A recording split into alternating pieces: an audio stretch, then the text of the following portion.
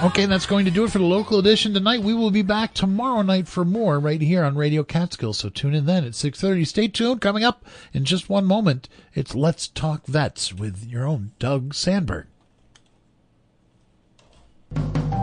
From river to river, mountain to mountain, this is Radio Catskill.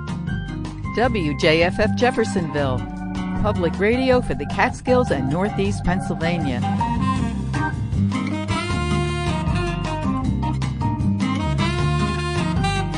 On air, online, on your smartphone, and on your smart speaker. Radio Catskill. Well, good evening, and welcome once again to Let's Talk Vets. I'm your host, Staff Sergeant Doug Sandberg.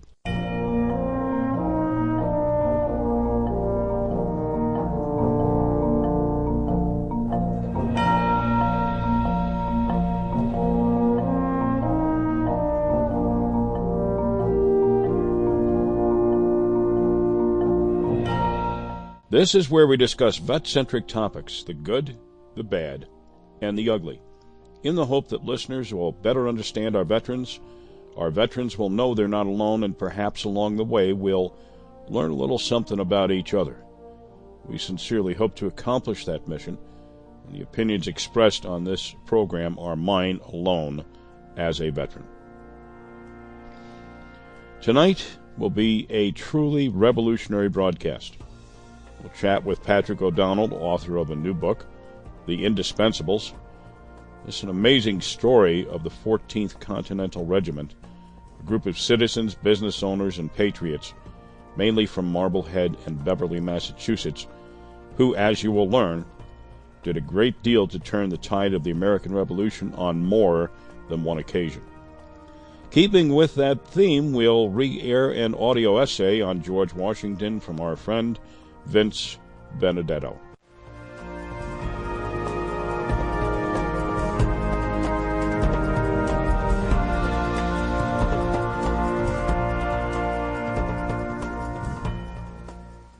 But before we get into the heavy lifting, here are your dates of note for December.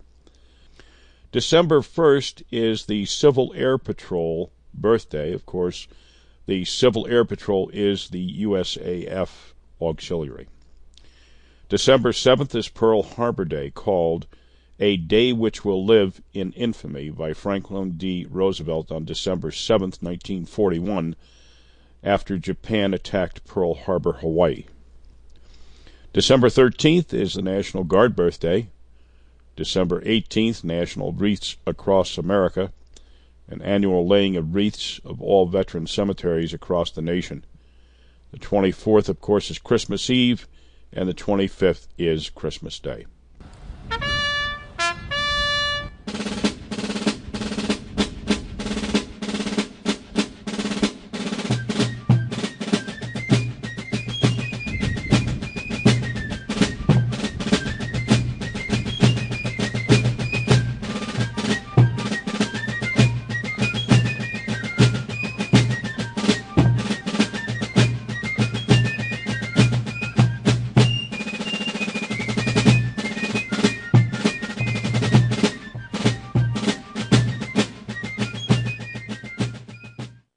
Raging virus, mobs, political violence, disarmament, and misinformation all divided Americans.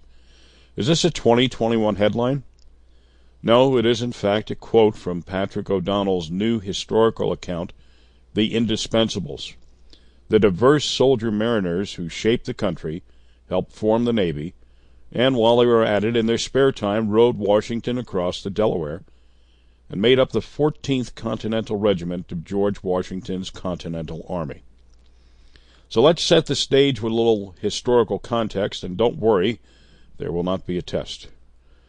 The Revolutionary War spanned from 1775 to 1783, is also known as the American Revolution, arose from growing tensions between residents of Great Britain's 13 North American colonies and the colonial government, which represented the British Crown. Skirmishes between British troops and colonial militiamen in Lexington and Concord in April 1775 kicked off the armed conflict, and by the following summer the rebels were waging full-scale war for their independence. France entered the American Revolution on the side of the colonists in 1778 and turned what had essentially been a civil war into an international conflict. After French assistance helped the Continental Army force the British surrender at Yorktown, Virginia in 1781, the Americans effectively had won their independence, but fighting would continue until 1783. For more than a decade, before the outbreak of the American Revolution in 1775, tensions had been building between the colonists and the British authorities. The French and Indian War, or the Seven-Year War, from 1756 to 1763 brought new territories under the power of the Crown, but the expensive conflict led to new and unpopular taxes.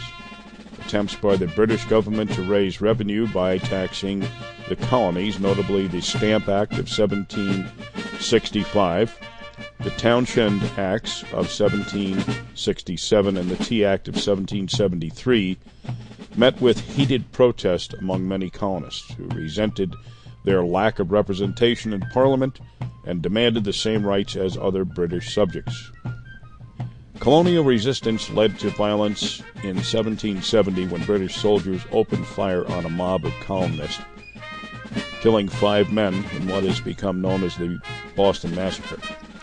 After December 1773, when a band of Bostonians dressed as Mohawk Indians boarded British ships and dumped 342 chests of tea into Boston Harbor during what is known as the Boston Tea Party, an outraged Parliament passed a series of measures known as intolerable or coercive acts designed to reassert imperial authority in Massachusetts.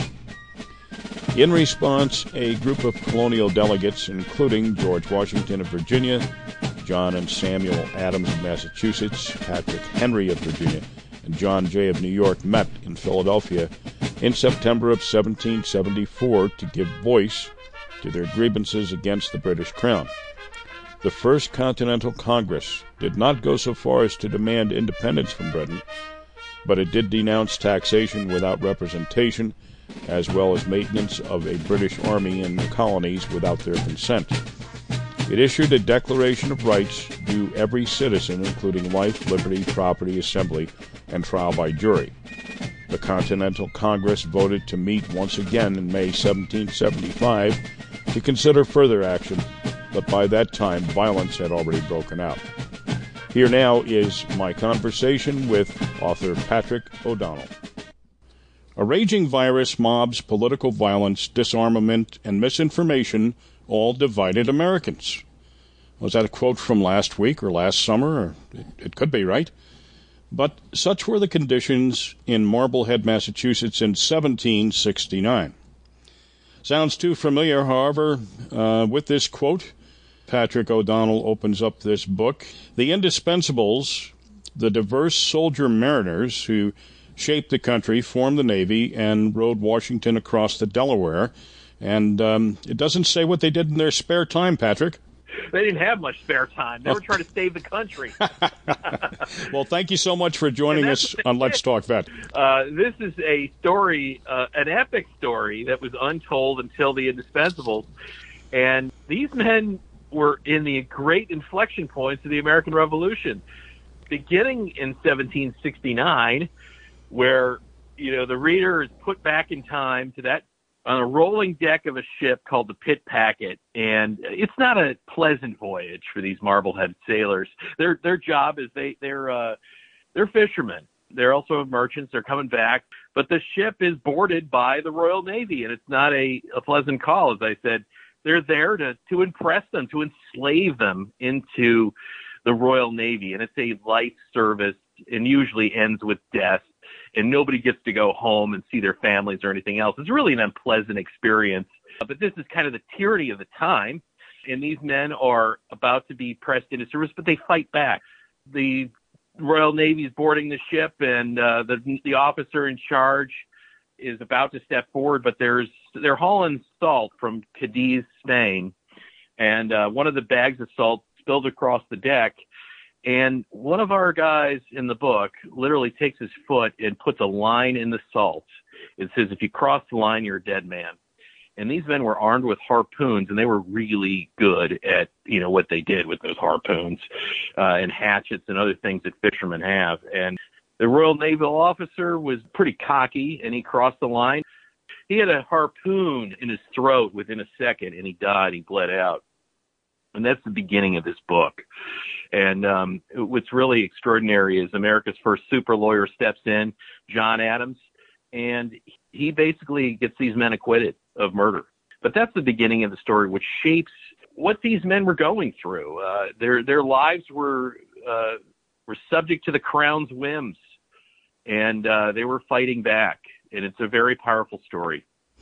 So would it be accurate to say that that event that you just recounted kind of symbolizes the frustration level of the colonists and the tipping point they were approaching as a result of government overreach and oppression of the Crown?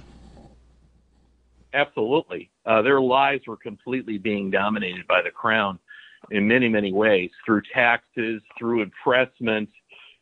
And then as time goes on, a series of events take place that these men are all part of. One is the Boston Massacre, where British soldiers fire upon unarmed civilians, Americans, and kill them in cold blood. Interestingly enough, John Adams is also there to actually acquit the British soldiers this time that did that act.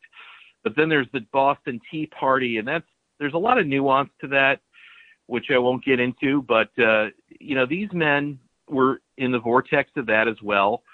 And all they do is destroy property in terms of the tea. They don't destroy the ships. They actually very carefully put locks back on where they took the tea out. They wanted to make a statement. But, unfortunately, that statement is met with complete and overwhelming force by the Crown. They decide to shut down Boston Harbor and throw everybody out of work. And they later go on and basically shut down the fisheries in that these men, the Marbleheaders, derive their living at the Grand Banks. So people are thrown out of work, and then it gets even worse.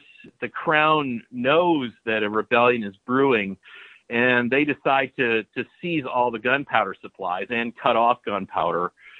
So anybody that's out there knows that they're going to be disarmed, basically, and defenseless. And it's the Marbleheaders that are bringing in the majority of they're smuggling in through their contacts in Spain in 1774. And they're involved in all of the early operations with gunpowder. But, and as all of this is unfolding, in 1773 and 74, a virus hits Marblehead. And, it's just making matters worse, right? You got all these political events of upheaval, but then a virus hits. And it just divides everybody even more politically. There's a division between loyalists and patriots. And there's really some extraordinary scenes in this book with mob violence. They burn down the inoculation hospital that the patriots build in the town. And they surround the homes of the main characters in this book. And there's some really compelling scenes.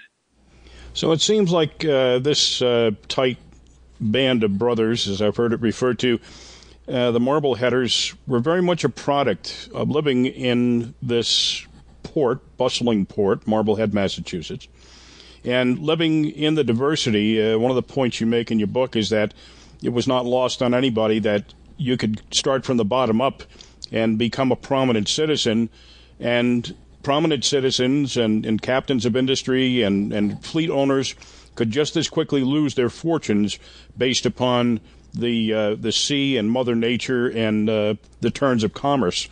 These guys were also very adaptable. How important were these qualities, and how valuable would their upbringing and their living in this demographic turn out to be to Washington and to winning the war? It's incredibly important to the entire effort. This is about resilience and about individuals that are just hardened by the sea. They derive their living by the sea. They fish the Grand Banks, and this is about 1,000 miles away from Marblehead, which is not too far from Boston. So this is where they fish by hand massive codfish, which can be anywhere between 100 pounds to 200 or 300 pounds in some cases. And they haul them on board the ships and then bring them home. But in the midst of all this, these guys have to make split-second decisions, life and death decisions, because the sea is so unforgiving. And literally, scores of men die at sea. The ships are capsized, or they're lost at sea because of raging storms. But it hardens these men. And in the midst of all this, the crews are diverse. It's African Americans, there's Native Americans in there. There's men from Spain, all over the place, really, because it's an international port, if you will. And what's really amazing is the teamwork and the bonds that are forged in this cauldron at sea. But it's also about free enterprise. These men are making a living the hard way, and they're earning it. And they're, in some cases, my main character, John Glover, starts out as a humble shoemaker that is able to scrape up enough money to buy a bar and a tavern, and then eventually he buys a ship, and he buys like 6 ships, and it just goes on from there. And many men are like that, and the town really values this kind of free enterprise, people that are self-made men. We try to get into some of the women, which there's some pretty extraordinary stories of women in this book as well, but they're fewer because unfortunately there's not as many written accounts from women, but there's some extraordinary accounts of women in this book as well. But these are, very determined individuals that are resilient, and, on multiple occasions they saved the United States. The first being in August 1776. We saw how dangerous a withdrawal under fire in the face of an enemy army is. If you look at Afghanistan, for instance, this is what they had to deal with, but like on steroids 10 times harder in the Battle of Brooklyn. The entire American army, or I shouldn't say the bulk of it, was in Brooklyn, and they had just lost a disastrous battle, the Battle of Brooklyn. I wrote a book called Washington's Immortals on Marylanders who made an epic stand that bought us an hour more precious in our history than any other. That stand allowed the American forces under George Washington to escape to Brooklyn Heights. And it was there that Washington made the decision to evacuate. And that evacuation rested on the shoulders of these men from Marblehead, because they were the most experienced seamen in the colonies. And they had to take nearly 10,000 men, the wounded, the cannon, the horses, everything, across the raging East River, which is over a mile wide at this point, in the dead of night. Not far away was this massive British army, which was about to strike upon them. And had they struck while they were evacuating, they would have crushed the army and literally probably ended the war right then and there. So everything rested upon the Marbleheaders on August 29th and 30th. And they make an amazing evacuation. It's called the American Dunkirk. And it would seem that divine provocation intervened there inexplicably, a miracle of sorts, huh? It does. What happens is it's a race against time. These men start, around 10 p.m. the night before, and they have to transport 10,000 men. They literally have to cross the river, in some cases nearly a dozen times.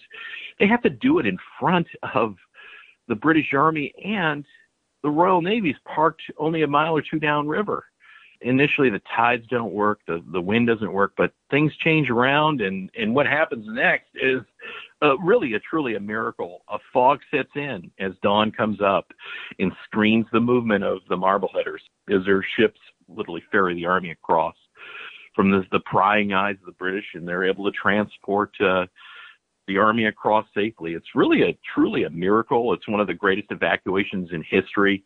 It's an extraordinary event that many Americans don't know about. So they've gotten to Manhattan there and then eventually to New Jersey.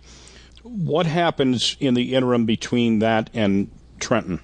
A lot. It's one defeat really after another for the American army. And that's what I chronicle in The Indispensables. It's some of the darkest days in American history. The political climate is changing. One defeat after another that George Washington is basically supervising is causing the mood of the country to change. And people are feeling that this whole revolution thing isn't going to work. And the tides changed. Shortly after the Battle of Brooklyn, the British invaded a place called Kips Bay. It was Murray Hill in today's Manhattan. And the army is shattered once again. It's the Marbleheaders and the Indispensables that are part of the rear guard that allow the army to escape once again. And these men are involved in a series of really epic actions and in battles. For instance, in another place called Throng's Neck, 25 Americans under Colonel Edward Hand are expert crack riflemen, and they literally hold off 4,000 British soldiers that are landing at Throng's Neck. They're shooting these guys. They're behind an obstruction on a causeway. It's a bottleneck of death in many ways, and they're able to bring up reinforcements, including the Indispensables, and the British are stopped. It's really one of those rare occasions in military history where an amphibious landing by the Royal Navy is stopped. And a week later, they land again at a place called Pelham Bay, and it's the Marbleheaders that once again save the army. They fight behind what's now known as the Pelham Bay Golf Course. It's still there, but some of the stone fence still exist. And it was here that John Glover's men hid behind those stone fences and fell back as the British tried to advance and then gored them, basically. And it allowed Washington to once again escape to White Plains. And it's here again, the Marbleheaders play an important role. But it all is sort of kind of building up to this crescendo, which is the darkest period in American history, arguably, is right around Christmas, 1776. All of these defeats are really adding up. The money is running out for the revolution, and so are the enlistments within the army. And Washington's army, which started out at around 20,000 men in New York, is now down to its shell of itself.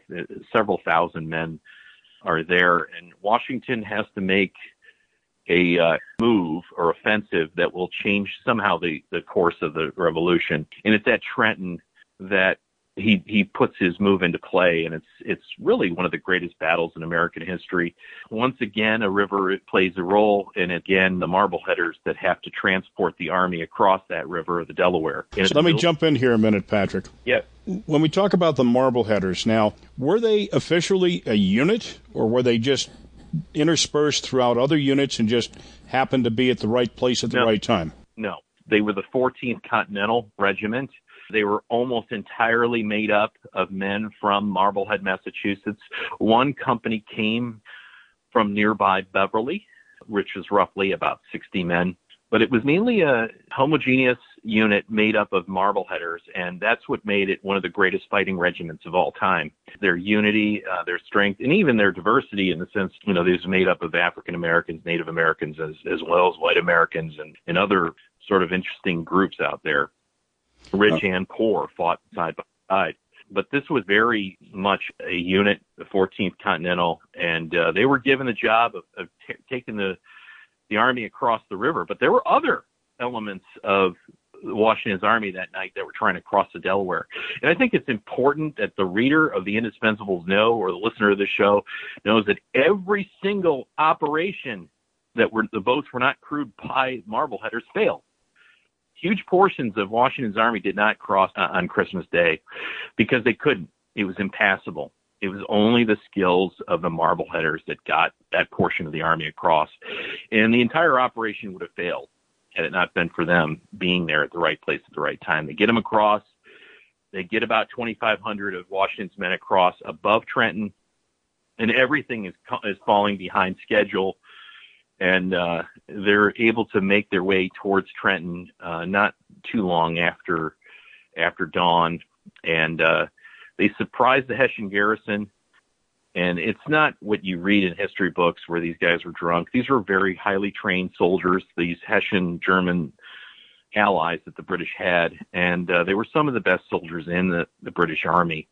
But Washington is able to attack, and there's really some epic story scenes, but it's the Marbleheaders that do something extraordinary again, and they seize a bridge at Aspen Peak, and they cut off the escape route of the Hessians, and they set up a series of cannon, and it becomes a double envelopment. and most of Johann Rahl's regiment is surrounded and is either killed or surrenders, and it becomes a decisive and crucial victory, but just one of really three. In the next 10 crucial days of the revolution, the entire course of history changes. And it's the Marbleheaders that are in the vortex of those battles at Assunpink Creek again, Princeton. And I think what makes the story really amazing, too, is after all these battles take place, this raging virus that hit Marblehead in 1773 and 1774 is smallpox. And my main character in this book is a guy that nobody has ever written about, Dr. Nathaniel Bond, and it's Dr. Nathaniel Bond that saves our country. His specialty is smallpox. His specialty is inoculation. And at 1777, after the Battle of Princeton, the Army was being wiped out by smallpox, and more people were dying from smallpox than British bullets. And Washington makes the decision to inoculate the Army. And that job falls upon Dr. Bond. And Dr. Bond's story is awesome. In the Battle of Lexington and Concord, he treated British soldiers because he was following his Hippocratic Oath. And for it, he was labeled a loyalist, even though he was an ardent patriot. And he was canceled, to use the modern parlance. His house was surrounded by an angry mob, and he was threatened with death.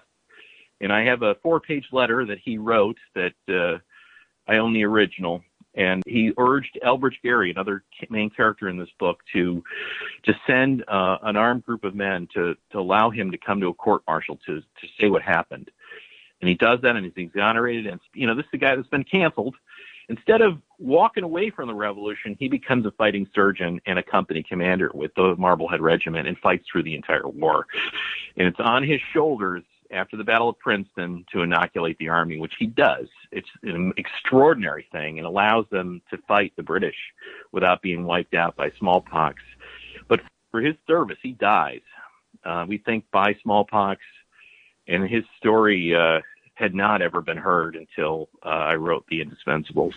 Patrick, let me ask you this. So a lot of people, myself included, we look at that famous painting of Washington crossing the Delaware and the recount. We say, well, that was the end of it, but it wasn't the end of it, right? So when did we finally get to the point where the British are done?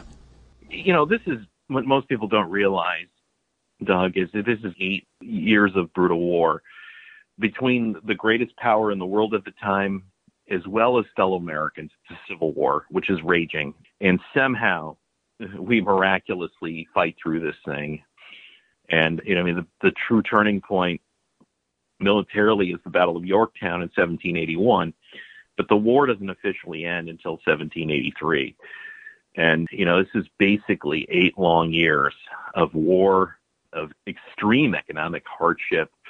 Marblehead itself is devastated by the Revolutionary War. I chronicle how, this is the second wealthiest port in Massachusetts. It is now devastated after the war.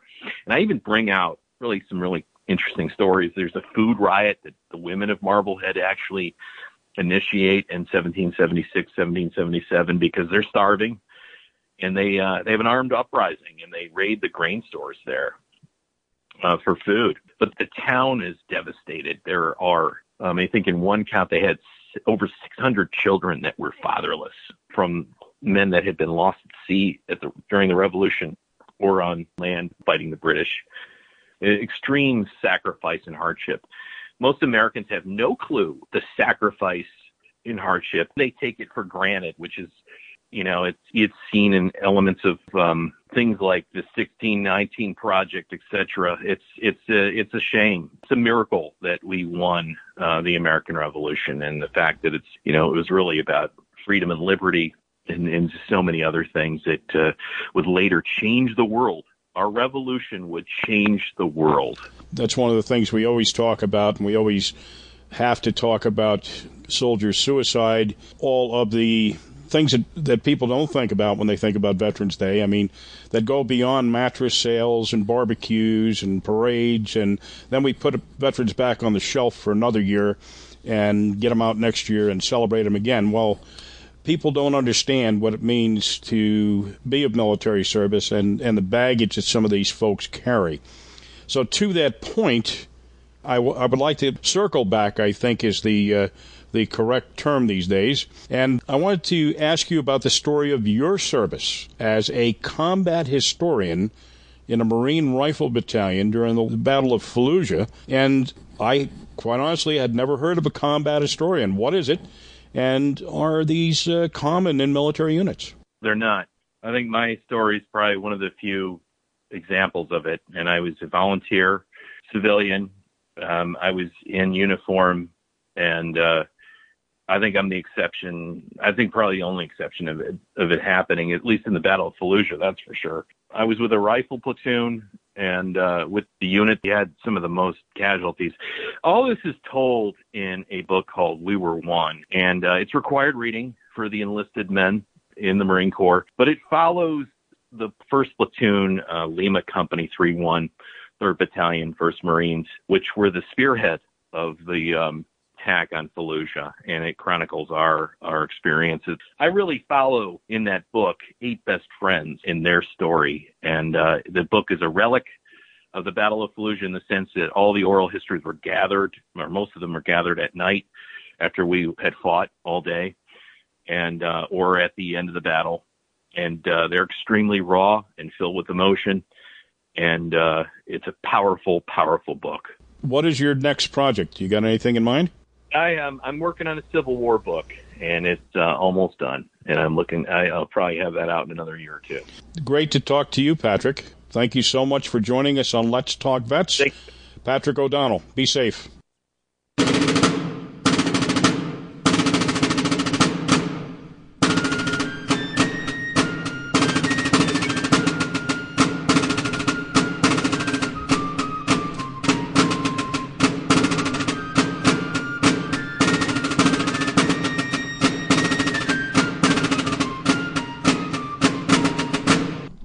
I'm your host, Staff Sergeant Doug Sandberg, and you're listening to Let's Talk Vets on Radio Catskill WJFF. So keeping with our revolutionary theme, we see icons of history all the time.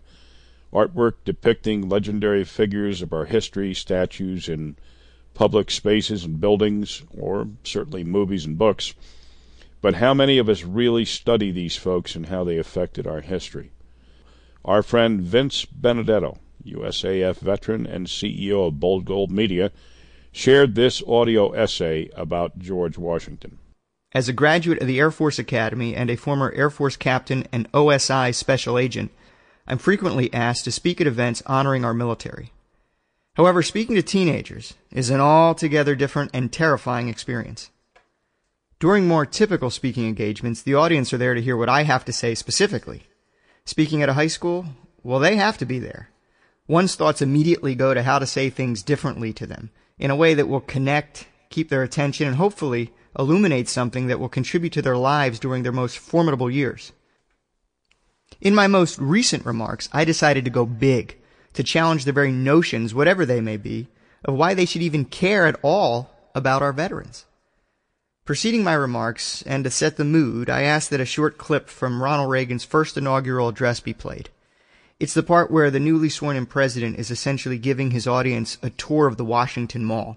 He's pointing out the major monuments representing the giants from our history. Those to Washington, to Jefferson, and to Lincoln. But shortly after, he turns his attention to those, quote, sloping hills just beyond, to Arlington National Cemetery. The sloping hills of Arlington National Cemetery, with its row upon row of simple white markers bearing crosses or stars of David, they add up to only a tiny fraction of the price that has been paid for our freedom. Each one of those markers is a monument to the kind of hero I spoke of earlier. Their lives ended in places called Belleau Wood, the Argonne, Omaha Beach, Salerno, and halfway around the world on Guadalcanal, Tarawa, Pork Chop Hill, the Chosin Reservoir, and in 100 rice paddies and jungles of a place called Vietnam. Under one such marker, lies a young man, Martin Treptow, who left his job in a small-town barber shop in 1917 to go to France with the famed Rainbow Division. There on the Western Front, he was killed trying to carry a message between battalions under heavy artillery fire. We're told that on his body was found a diary. On the flyleaf, under the heading, My Pledge, he had written these words: America must win this war. Therefore I will work, I will save, I will sacrifice, I will endure. I will fight cheerfully and do my utmost as if the issue of the whole struggle depended on me alone.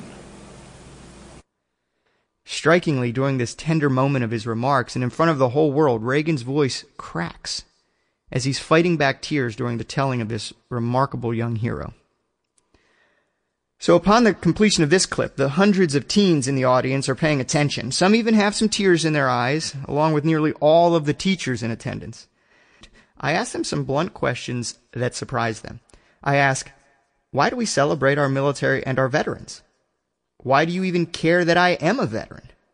And for that matter, why do we honor and celebrate Armed Forces Day and Memorial Day? I probe them for some audience participation, and a few hands go up. Some of the students answer with, quote, they serve their country, quote, our military protects our freedom, and freedom isn't free.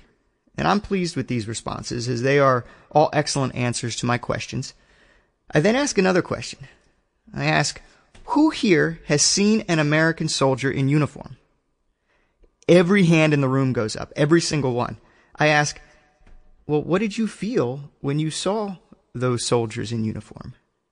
And I kind of prod them to shout out some answers, and some said pride, patriotism, safety. I proceed with my line of questioning, so I say, who here has seen an American soldier and felt afraid? Not one hand goes up. But I prod them a little more. I say, no one? I mean, our soldiers are very powerful people. They are trained to fight. They have guns. No one here has ever felt fear in their hearts upon seeing a uniformed American soldier? And still not one hand was raised. And at that moment, I tell them, I said, this is why we celebrate Veterans Day. This is why we celebrate our military in America.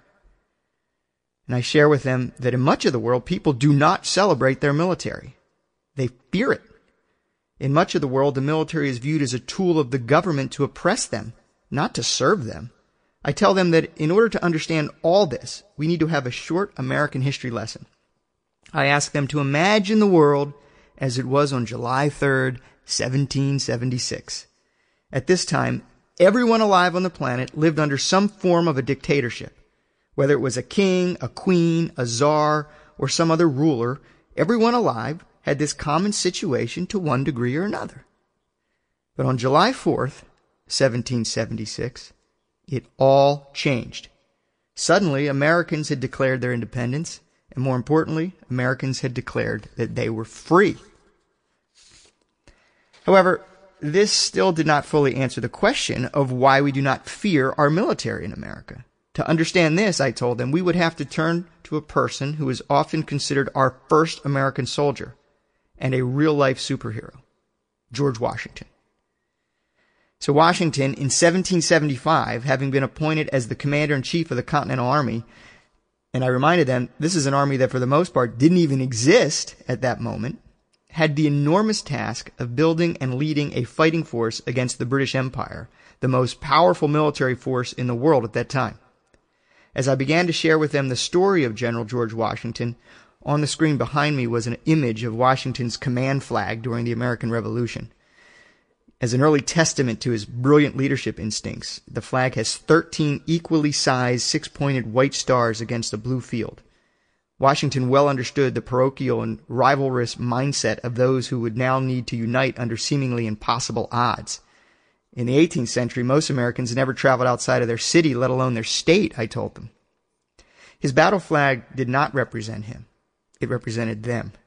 As a soldier in this new army under this bold Virginian, as they marched into battle behind him, whether you were from a small state or one of the large states, you knew that one of those stars on his flag represented you and your home. I asked these young kids, I said, to further try and imagine something else. To imagine that after the war, having won our independence, George Washington was now one of the most famous people in the world. Throughout not only Britain, but also the halls of Europe, it was assumed that Washington would now become a king in America. This was just the way it always had been. This is how history and human nature had always played out. The general of the victorious army becomes the new ruler. It was, of course, assumed by King George III, who reportedly believed that the Americans were merely changing, quote, one King George for another. The king, having learned that Washington was to resign his commission and return to his home at Mount Vernon, believed Washington was the greatest man in the world and the greatest character of the age. I then asked the students to travel with me in their minds to another moment and place in time in the final days of the Revolutionary War, to Newburgh, New York, 1783. Major conflict had ceased by this time, and the United States was awaiting a formal peace treaty with Britain. However, the new nation was financially struggling, and the Congress was unable to meet its payment obligations to the Continental Army. This was leading to severe unrest amongst the officers and soldiers. A plan was actually hatched among some high-ranking officers to use the military to take over or threaten the government until their demands were met. Can you imagine? The war was not even formally over, and the new nation was already moving dangerously close to a military coup. However, one indispensable man would stand in their way: George Washington.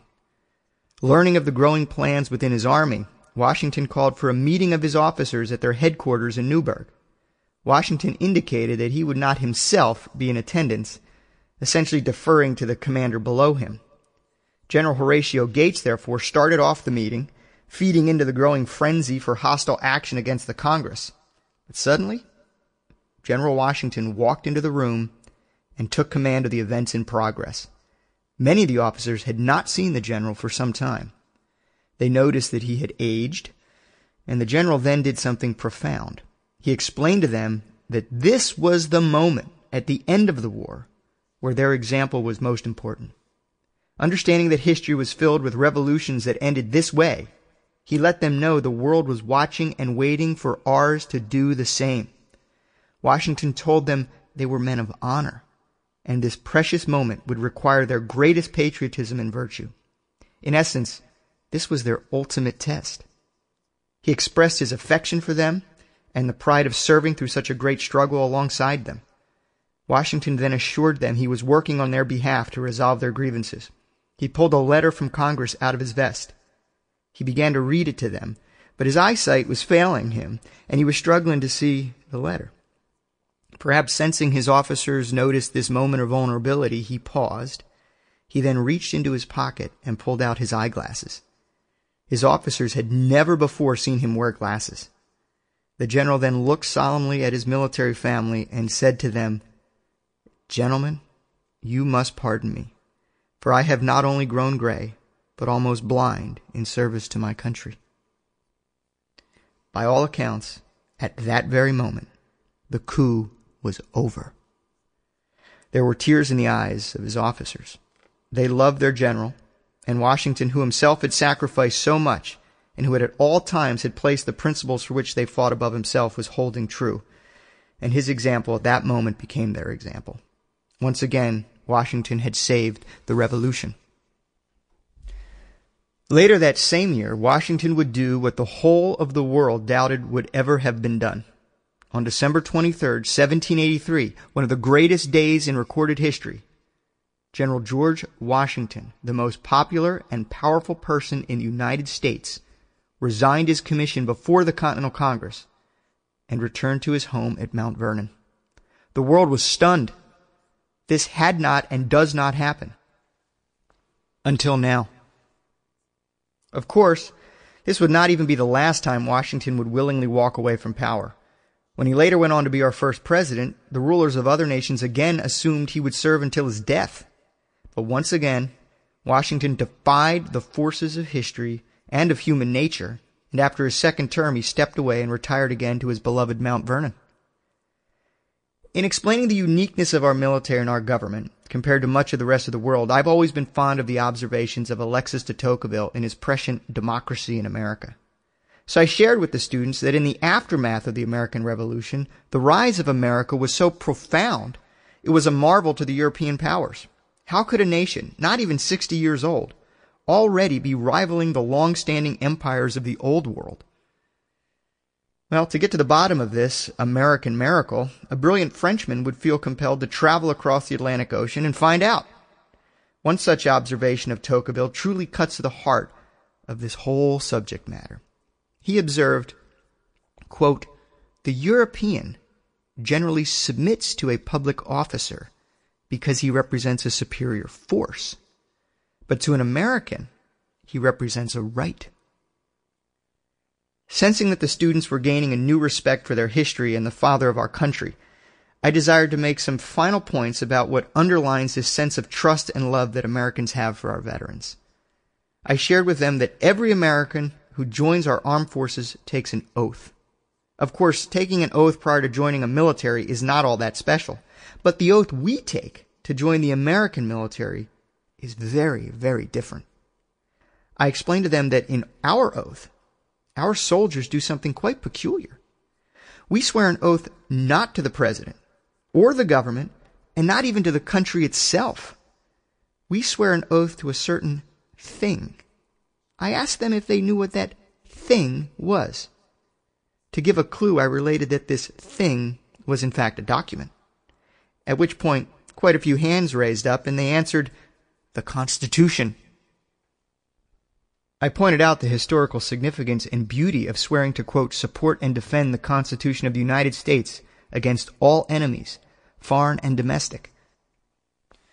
Again, we as Americans sense and feel that our military is not to be feared, but loved. For they are a powerful force that represents our rights. As Americans, our sense that government serves the people and not the other way around is commonplace. But I had to tell them, throughout most of the world and throughout almost all of history, this was not the case. What we have here in America is quite miraculous. And all of this would not be if not for George Washington. It was George Washington who defied the way of things. It was George Washington who enabled the feeling that our military represents the entirety of the nation. It was George Washington who started the tradition of the military being subservient to the people's elected civilian representatives. It was George Washington who had unwavering fidelity to representative government and our eventual constitutional order. It was George Washington who successfully was able to help the American people transfer their love and trust in him into faithfulness to our Constitution and its principles. It was George Washington who said, quote, "The Constitution is the guide which I never will abandon." It was George Washington who, more than any other American, was able to get the people to begin to look beyond their parochial visions and to think continentally as a union.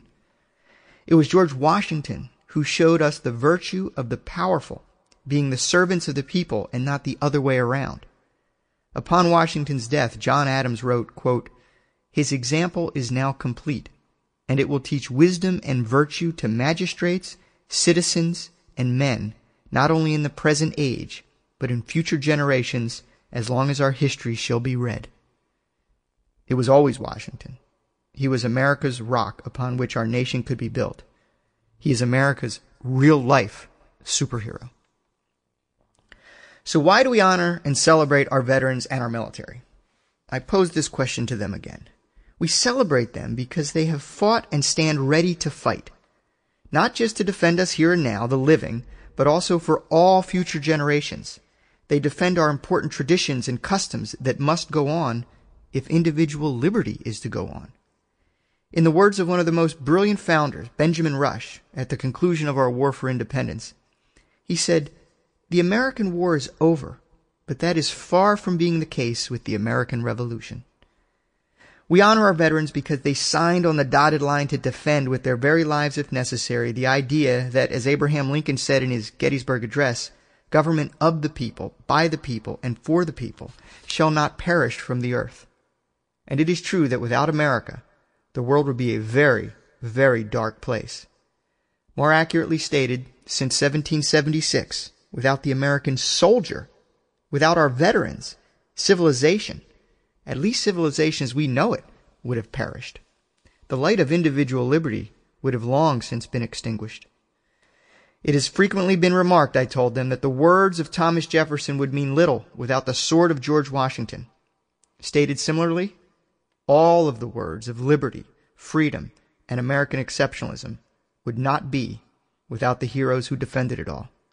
And part of defending it is maintaining what Tocqueville observed as a force that represents a right. And every person who joins the American Armed Forces takes that oath, and they become part of the long, unbroken line of military service in America that began with George Washington to today. We can trace it all back to our real-life superhero, George Washington.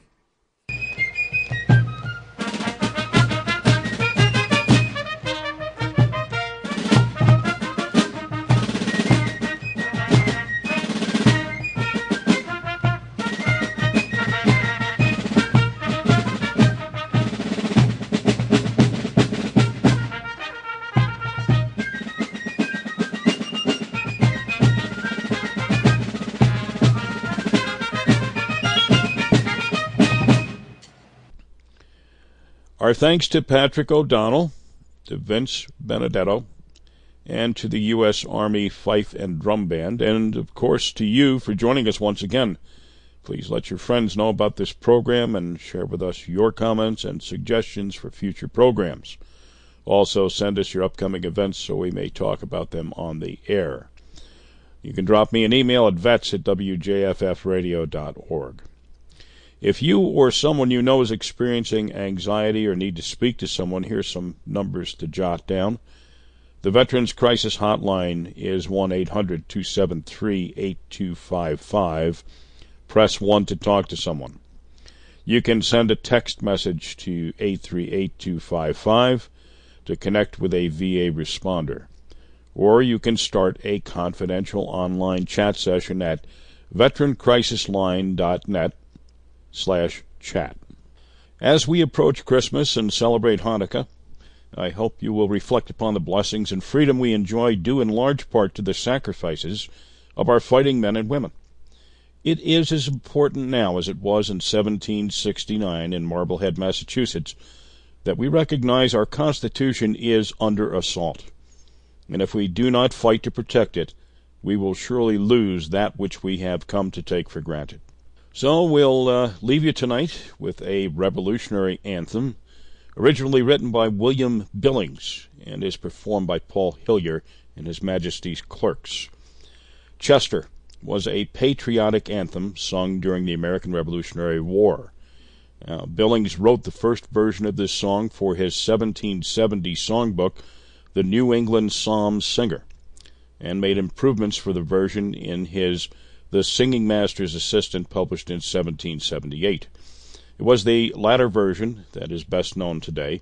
Curious title of the song reflects a common practice in Billings' day, in which tunes were often arbitrarily named. The song would rival Yankee Doodle as the unofficial anthem of the rebel colony. And from all of us here at Radio Catskill WJFF, we wish you and your families all the best for the holiday season. Good night. Let tyrants shake their iron bound, and slavery clang her galling chains. We fear them not, we trust in God. New England's flower forever reigns. And the Lord and Clinton too. We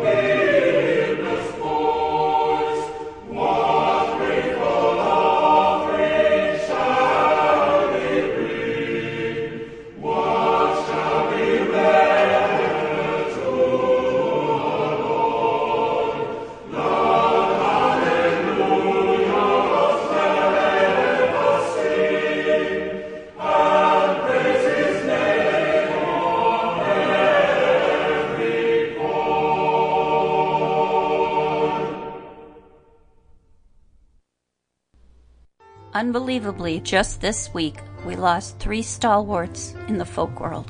Scott Alaric, come all you fair and tender ladies, Joe Verga, Let's light a candle for love, and Bill Staines. my time and I'm headed home to my sweet Wyoming home. Listen to their music on the next Folk Plus. It takes the whole community to keep a public radio station on the air. We hope you'll include Radio Catskill in your year-end giving plans. Your support today leads to a greater tomorrow. Make your year-end gift now to support public radio for the Catskills and Northeast Pennsylvania at wjffradio.org. Happy holidays.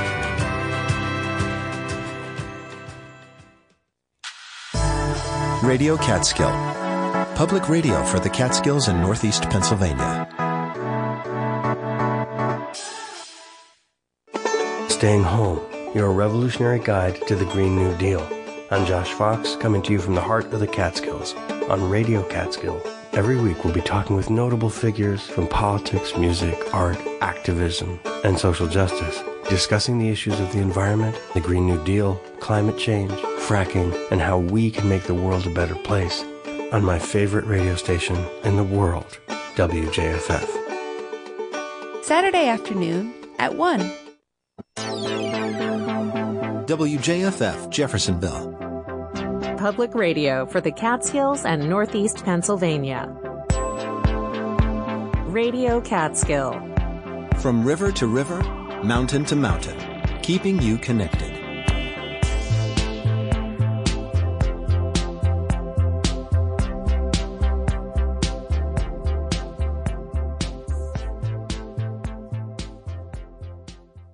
Support comes from the Law Office of John Ferrara in Monticello, providing legal services in the areas of matrimonial and family law and criminal defense. john.ferrara557@gmail.com.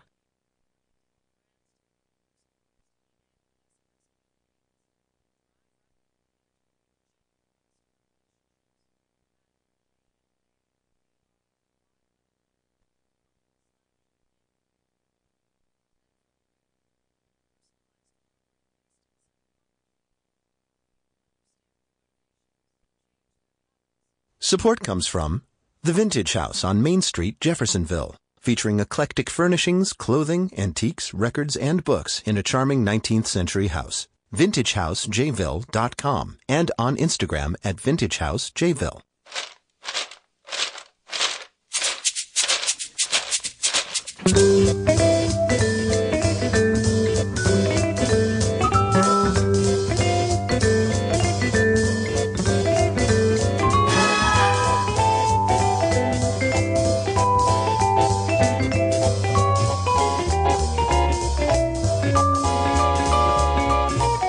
You're listening to the Retro Cocktail Hour.